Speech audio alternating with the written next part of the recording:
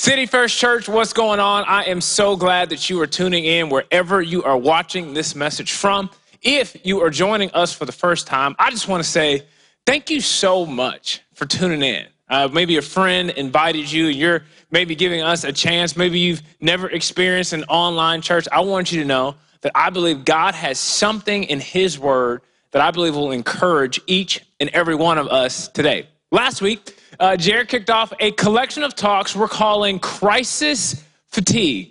The reason why is because we all have the potential to grow extremely weary during this pandemic / shelter in place that was, as Jared put it, supposed to last 2 weeks. They told me the Nike store was going to be closed for just 2 weeks. And as Jared said so eloquently last week, this has been perhaps the longest 2 weeks of our lives.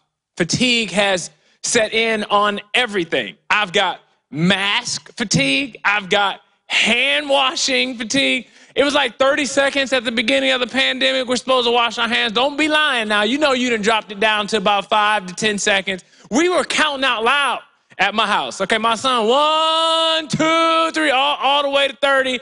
Now I don't even hear him counting no more. We're just like, man, did you wash your hands at all? Okay, we're grateful if you just do that. I think we've got maybe frozen pizza fatigue, Zoom call fatigue. Some of us are having social media fatigue. Some of us are having Netflix fatigue. We watched it all, right? I can tell you what, though. I do not have Michael Jordan Last Dance documentary fatigue at all. Okay, I've enjoyed every minute of it. I wish it was 100 episodes, but we only got 10. Now, they opened up Texas here a little bit in Dallas, and they've opened it up maybe a little bit too much past my level of comfort. Okay, a friend texted me and said, hey, man, you want to go get some lunch on Monday? I said, absolutely not. Okay, I don't know what world you're living in. I saw a meme that says, somebody tell Texas you can't shoot COVID-19 in the head. Now, you ain't got to tell the leaks that, okay? We are sheltered in place. Now, here's the deal. While we're all navigating this season in a variety of different ways, did you know that this season doesn't have to be one that is defined by exhaustion and fatigue?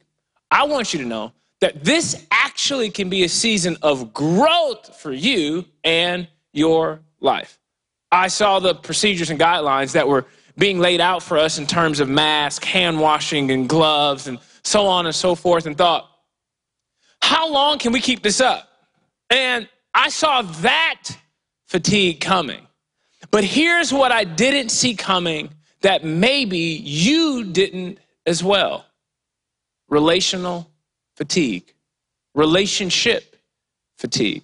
For married people, the first few weeks of being sheltered in place, it was, oh my gosh, this is so great. We get to spend more quality time together, and we get to just hang out, and we get to make up for all this time lost from you working and me traveling and doing the deal. And then, you know, we spent all that time with our spouse. And you know what? For a lot of people, more quality time has not equaled a quality and healthy relationship. In fact, the divorce rate in our country and around the world is spiking as I speak. Quality time doesn't always increase the health of our relationships. Quality time doesn't always give us an opportunity to do the things that we think are going to make our relationship better. Sometimes that quality time makes us, we're driving each other crazy. People are maritally exhausted. I got way too many friends that are on the rocks right now in their marriage. I got way too many people that are about to call it quits. They've already called the Lord. They're already in the process. They perhaps have figured out a way to separate even in the middle of a pandemic. For singles, people who were completely against online dating all of a sudden felt like, well, do I even have a choice anymore? I mean, there's a few options out there for my single friends. I mean, you've got Hinge, you got Bumble, you got Tinder, you got eHarmony, you got FarmersOnly.com, okay? You got BlackPeopleMeet.com, which is for black people. Hello. Yeah, I mean, there's all sorts of stuff, whatever floats your boat, whatever season you're in, there's something for you out there. And in the event that you find a match or a match finds you, you can Zoom and DoorDash, or you can ask yourself, is this a person I'm willing to risk COVID-19 for to go on an in-person date that you can't tell nobody about because people might judge you for simply going outside? That's a weird first date if you're holding hands with gloves and a mask on, just saying. Now, there are some stats that say 2/3 of all marriages come from online dating now. But when I talk to my single friends about online dating, in general, the word that is most used commonly is this word: exhausting. Exhausting. I mean, there's this perpetual, all right, I swiped, I did my deal, but it can get exhausting. Here's the deal. Whether you're married, single, divorced, widowed, dating, engaged, inconsistently texting with a friend you can't figure out if they like you or not, or in some sort of complicated Zoom relationship, every relationship status has the same hurdle. Every person trying to get into a relationship or trying to stay in one has the same problem: selfishness. Selfishness. Most of us enter into relationships thinking about what's in it for us. The biblical picture of marriage is this, and it's found in Ephesians chapter 5. It says, "Wives, submit to your own husbands as to the Lord. Husbands, love your wives as Christ loved the church and gave himself up for her." It is a picture of a wife submitting to her husband and a husband laying down his life for his wife. It is a picture of two people trying to serve and submit to one another. And it can be challenging, but I think it's hard for a man to lay down what matters to him for a woman, and it's hard sometimes for a woman to submit to a man. But when they both do it together, it's easier for the other person. It's easier for a man to lay down his life for a woman who respects him enough to submit to him.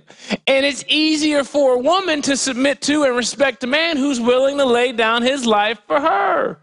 It's a picture of two people submitting to and serving one another. I mean, here's the reality. The biblical picture of marriage and a healthy relationship means this for you: you serving their needs. That's what it means. Biblical marriage is completely counterculture.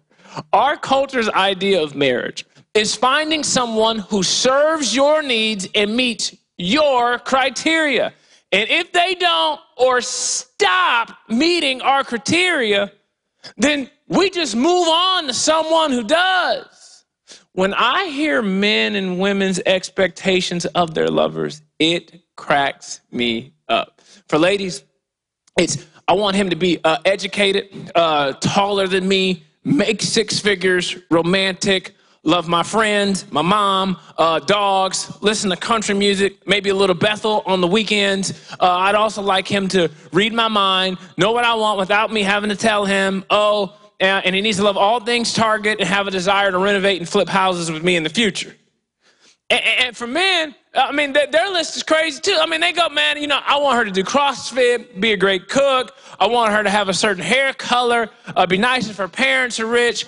They need to love the Bears.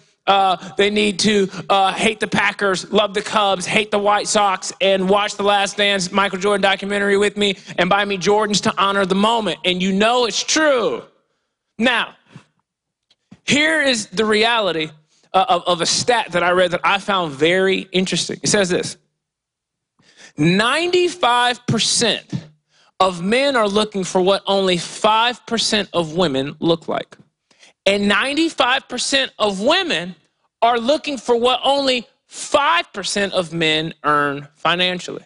And again, it's just a stat, but we gotta ask ourselves, where does it leave 95% of us?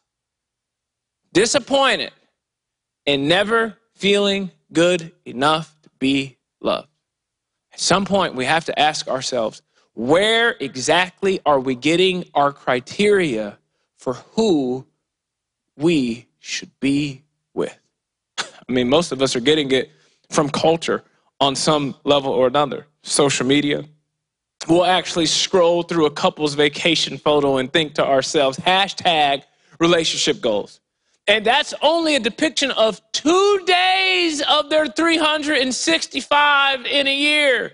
I mean, when you think about it, when you look at a lot of the family photos, they're in front of their garage, right? And it's like, who does life in front of their garage? Yet we're all going, man, that'd be nice to have. Ain't nobody hanging out outside their garage for fun. They did that for a photo. Maybe don't even wear that outfit again. Some of us are getting our cues for relationships, not just from social media. Perhaps it's from family. And a family's giving us different expectations and saying, no, you need to be with this type of person. Some have even decided what color of person they should be with. Some of us are getting our cues for our relationships from past relationships. Sometimes you just want to be with whoever, the opposite of whoever you were with last time. You're like, as long as they're not like him, as long as they're not like my ex-husband, my ex-girlfriend, as long as they're not like them, we are going to be good. Some of us are getting our cues from movies and TV shows, Netflix, Aladdin. Guess what? There's no magic carpet. TV, Grey's Anatomy, The Bachelor, Bachelorette. I mean, the shows have been going on for a couple decades, and we have to wonder, how many of those couples are even still together from the show? Bachelor Nation, here's the deal. I'm not here to bash your show, okay? In fact, I have a friend who is on the show. But what you have to know is the greatest relationship in the world is one you would never watch on TV. After me and my wife got engaged and married on the same day, we received a call from a producer who heard about our surprise wedding story and inquired about doing a reality TV show with us. Well, they were so frustrated because they started asking questions that really made no sense at all. They said, hey, have you guys ever fought over a language barrier? I said, we both speak English just fine. They wanted to know if we've ever called the cops on each other or had a blow up in the airport while traveling. The more we talked, the more disinterested they became with us because our actual relationship wasn't must-see TV. Ladies and gentlemen, did you know a healthy relationship would never boost TV ratings? I mean, some of us are getting our cues from music on how to do relationships. I mean, I remember growing up, singing the song Bad Boys from the Bad Boys movies, like bad boys, what you gonna do? I mean, it's just like, it was like, this is the thing. It was like, man, I'm looking forward to being a bad boy. But what girl is going, yeah, I hope I marry a bad person? We got ladies right now and some dudes, okay, that are on the internet right now on TikTok, talk about some I'm a savage, doing all of this stuff and just getting like, you a savage, classy, bougie, ratchet, sassy, moody, nasty. I mean, just thinking about like acting stupid, what's happening? Listen, let me ask you this question. Have you ever met anybody that said, I want to be with somebody who is nasty? Like, really? No, you don't. I have friends that will actually admit to me that they are attracted to bad boys and bad girls until a bad boy or bad girl breaks their heart, until a bad boy cheats on her, until a bad girl steals something from his house, and then we're shocked. Then we're going, I can't believe they would do something like that. You knew they were bad when you were getting dressed. In fact, you were looking forward, thinking to yourself, I'm going to go have a good time with a bad person.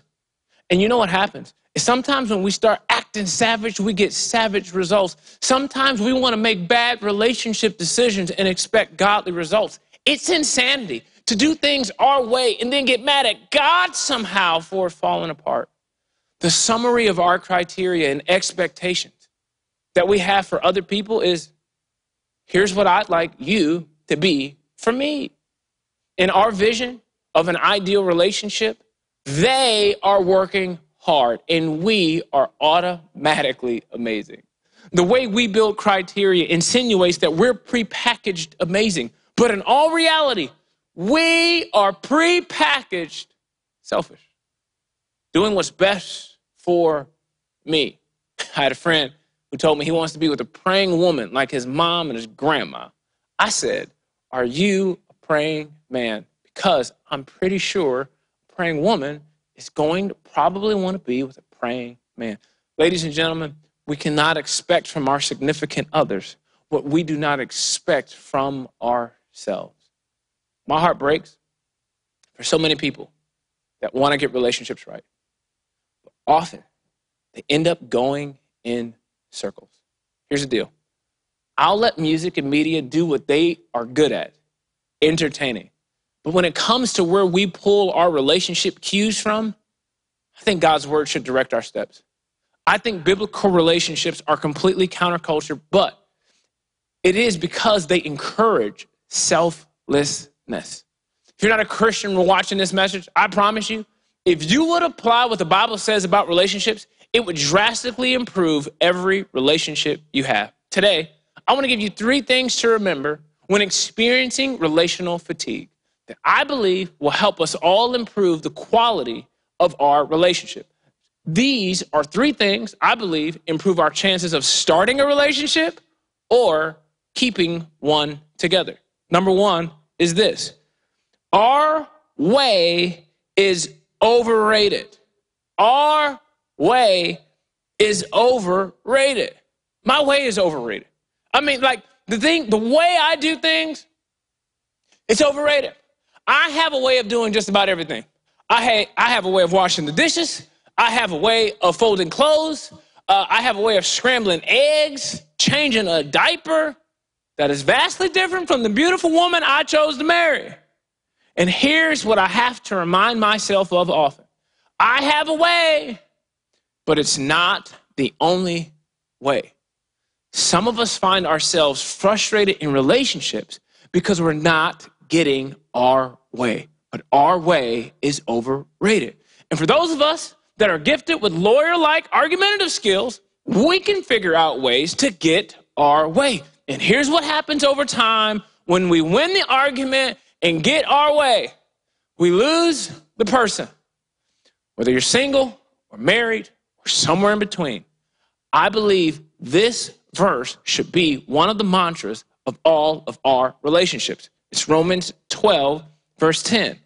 It says, love one another with brotherly affection, outdo one another in showing honor. Your relationship should be one massive honor competition. If you're committed to trying to outdo her in showing honor, and she's doing the same thing, you'll be fighting over who gets to do the dishes and who gets to do the homeschooling of the children. And your arguments will be like, wait, we're arguing about who gets to serve the other person. When 2 people commit to playing this game, the relationship wins every time. Outdo him. Outdo her. You should be asking yourself on a daily basis, what can I do to honor them?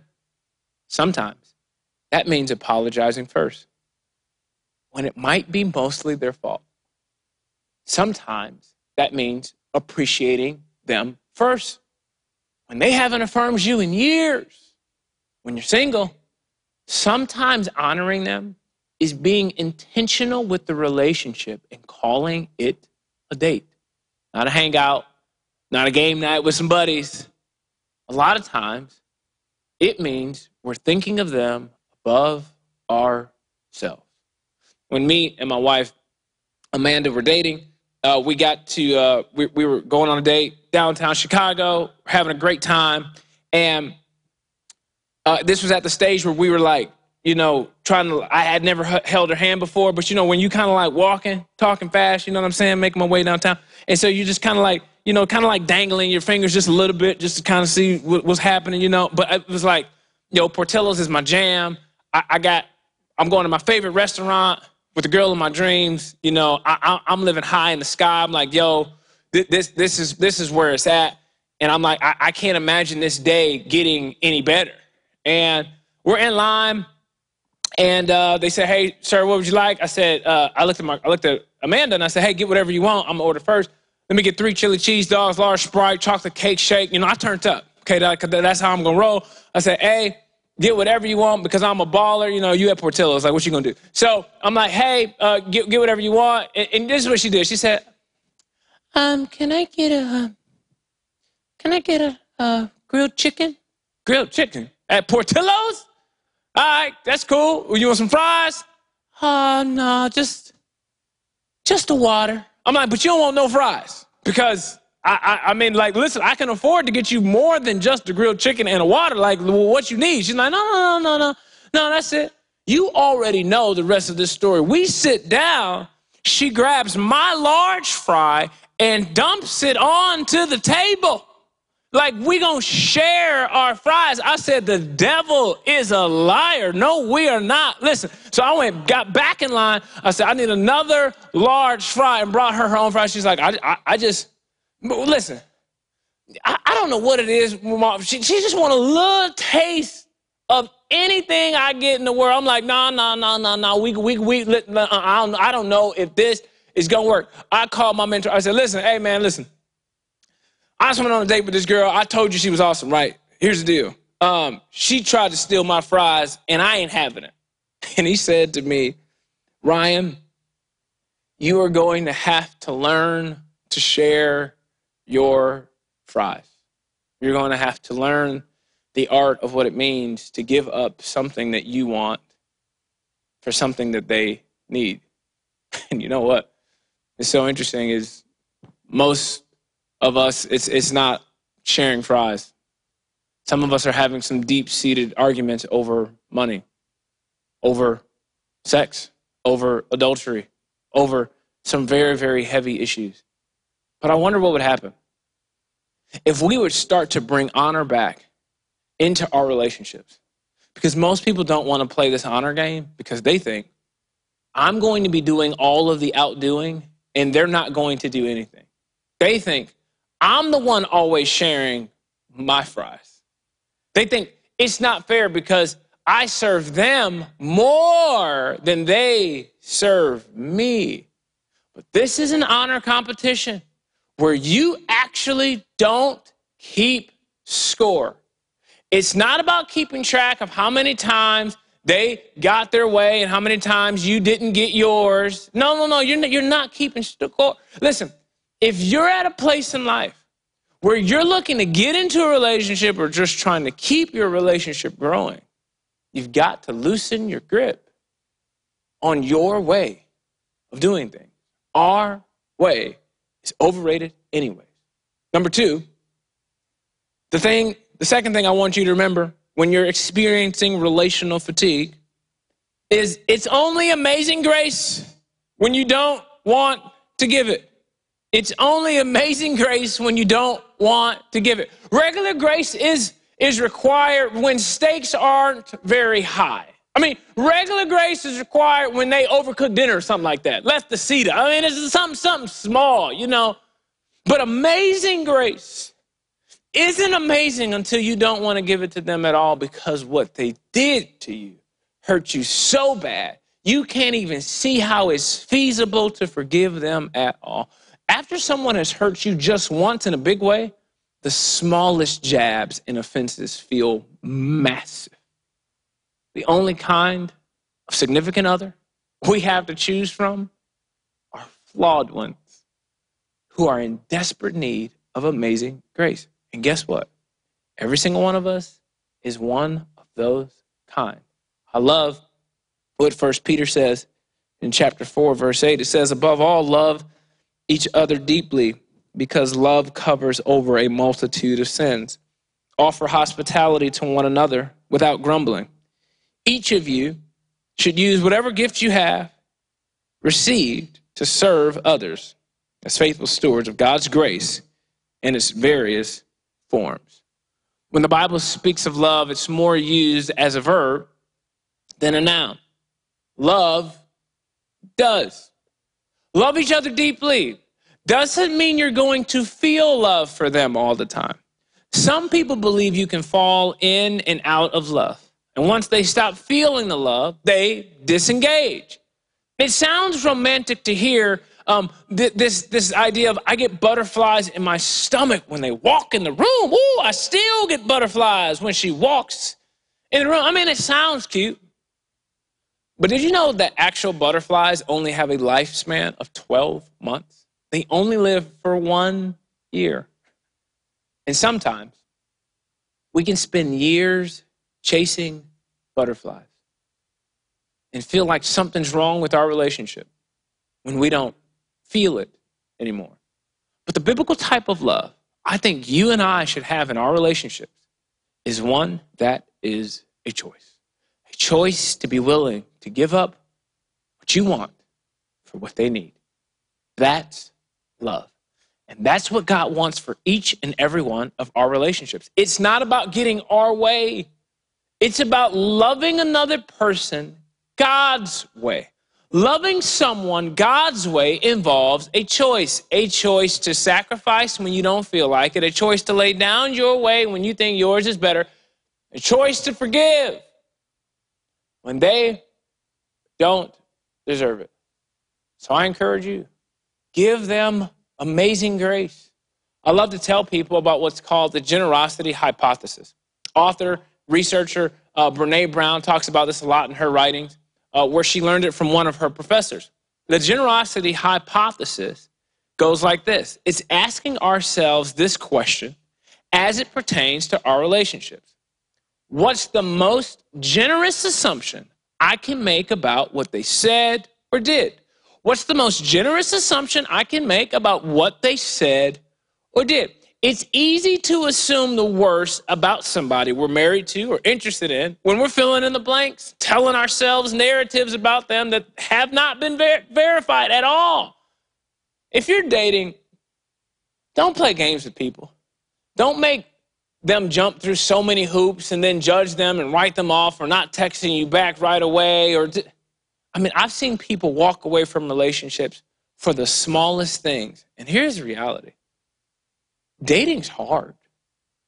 Marriage is hard. And none of us were born great at being selfless. Give yourself and them a break. The reality for most couples is that they often ignore each other's emotional needs out of mindlessness, not malice. It's like some of us think, man, they woke up trying to hurt me. No, they just weren't thinking about you as much as you were. But we can often punish each other like they woke up to intentionally offend us. Man, I just have to wonder for each and every one of us, man, is there somebody that we're really close to that we really need to forgive? That we really need to and sometimes time gives us perspective. It allows us to back up and go, you know what? I don't know. Maybe what they said, what they did wasn't as big of a deal, but what would it look like for you to just begin to let that go? Here's the deal. The reason why I think we should give amazing grace isn't because they deserve it, but it's because we didn't. And God gave it to us anyways. So give away the thing we all love to receive. Amazing grace. The last thing I want us to remember when we are experiencing relationship fatigue is humans make great mates, but they are horrible gods.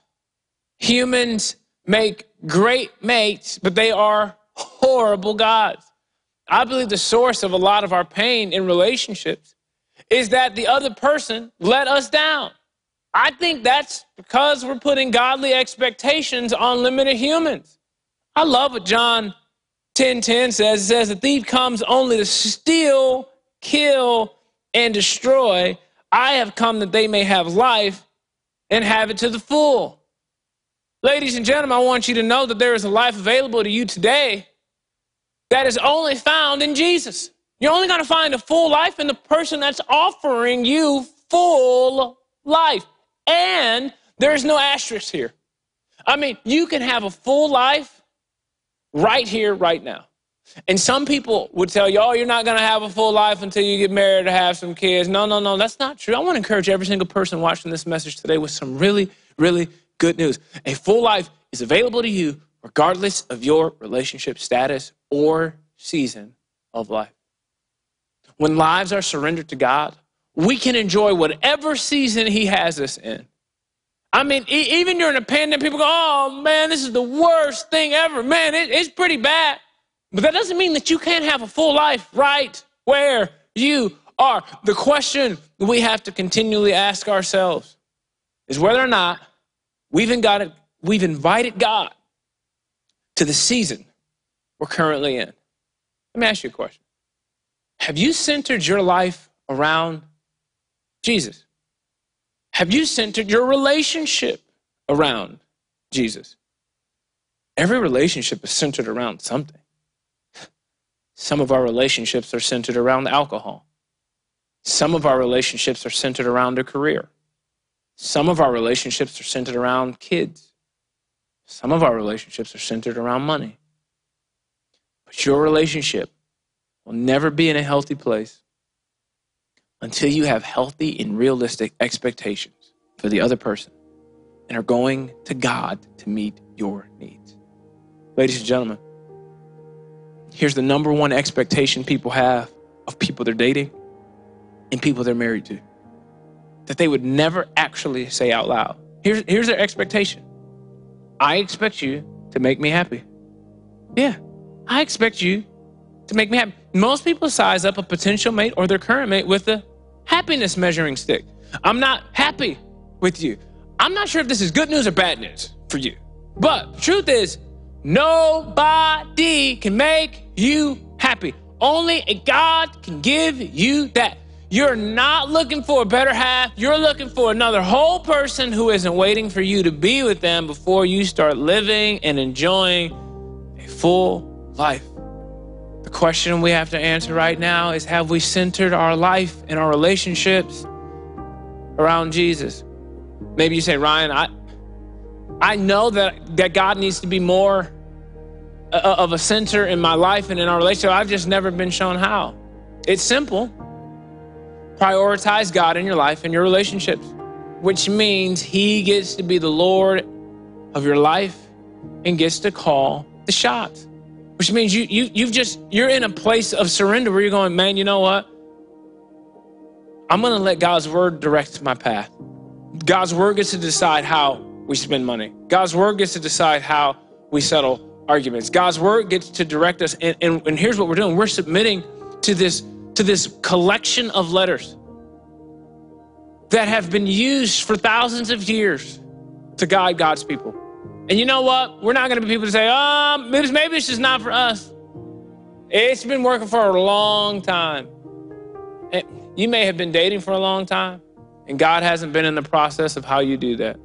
You may have been married for a long time and have been trying to figure things out on your own without God being the center of your marriage.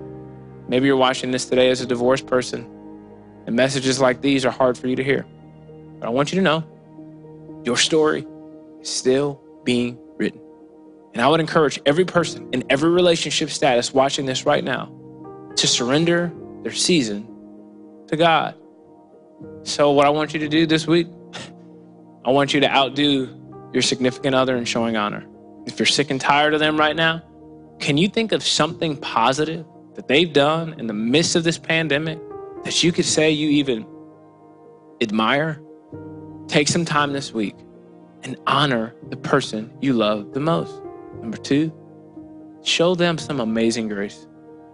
You might need to forgive them this week, or at least start the process. And sometimes starting the process is simply saying, I want to forgive them. I want to. Did you know you could forgive them before they apologize? It sounds crazy, but it really sounds like amazing grace to me. Number 3, center your life and your relationships around Jesus. This requires intentionality on your part. Perhaps you guys read or listen to a book together.